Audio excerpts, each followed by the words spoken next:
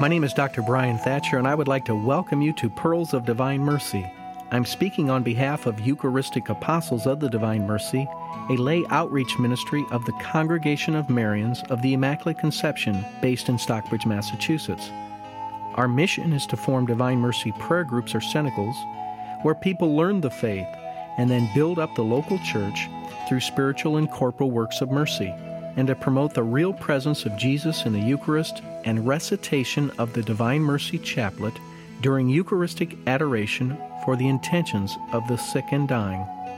Our website is at www.thedivinemercy.org, thedivinemercy.org. For information on the ministry, please call us toll-free at 877-380-0727. All callers will receive a free prayer card with the Divine Mercy Chaplet on the back.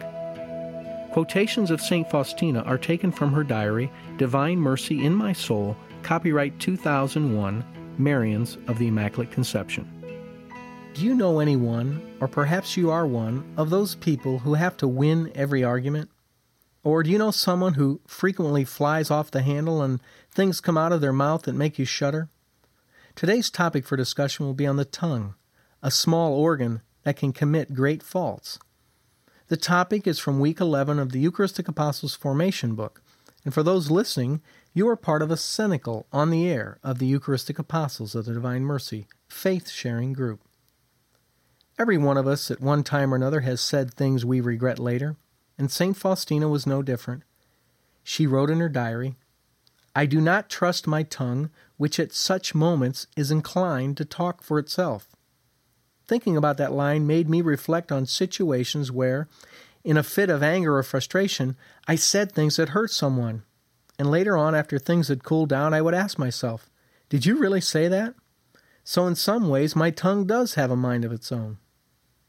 The writings in Scripture from James also speak to the heart of the problem for many of us. So the tongue is a little member and boast of great things. How great a forest is set ablaze by a small fire. From James 3:5. Think of how much damage in personal relationships, family life, and the workplace has been done because of the tongue. And James continues on writing, "And the tongue is a fire. The tongue is an unrighteous world among our members, staining the whole body, setting on fire the cycle of nature, and set on fire by hell. For every kind of beast and bird, of reptile and sea creature, can be tamed and has been tamed by humankind. But no human being can tame the tongue, a restless evil, full of deadly poison. With it we bless the Lord and Father, and with it we curse men who are made in the image of God. From the same mouth come blessing and cursing. This ought not to be so." Imagine all the broken marriages, broken families, division in communities, and yes, even wars that have been started because people could not control their tongues. I remember reading a book as a child about cowboys out west finding wild mustangs and trying to tame them, and how difficult it was to get these wild horses under control.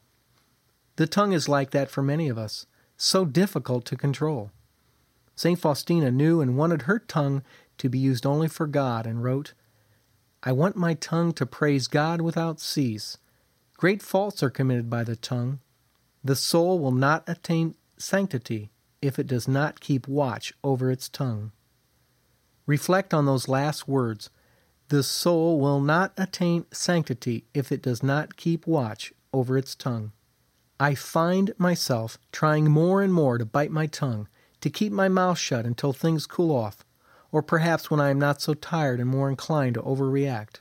However, sometimes the small organ takes off with its mind of its own and continues its reign of terror. But we all need to continue to get up after we fall and be humble enough to apologize to those we hurt. As we continue our spiritual walk today, let us think before we speak and use our tongues only for building people up. May we only use our tongue to give honor and glory to God, making a conscious effort today to avoid gossip, slander, and destructive criticism. As we try to harness the wild mustang that we call the tongue, let us remember the words of St. Faustina. The soul will not attain great sanctity if it does not keep watch over its tongue. And in spite of all our shortcomings, especially our tongue, don't lose hope and remember the words of our Lord to St. Faustina. The greater the sinner, the greater the right to my mercy. Thank you for joining me, Dr. Brian Thatcher, for Pearls of Divine Mercy. If you would like to know more about our efforts to form Divine Mercy prayer groups or cenacles, and to promote recitation of the Divine Mercy Chaplet during Eucharistic adoration for the sick and the dying, please call our ministry toll-free at 1-877-380-0727 or look at our website at www.thedivinemercy.org, thedivinemercy.org. All callers will receive a free prayer card with the Divine Mercy Chaplet printed on the back.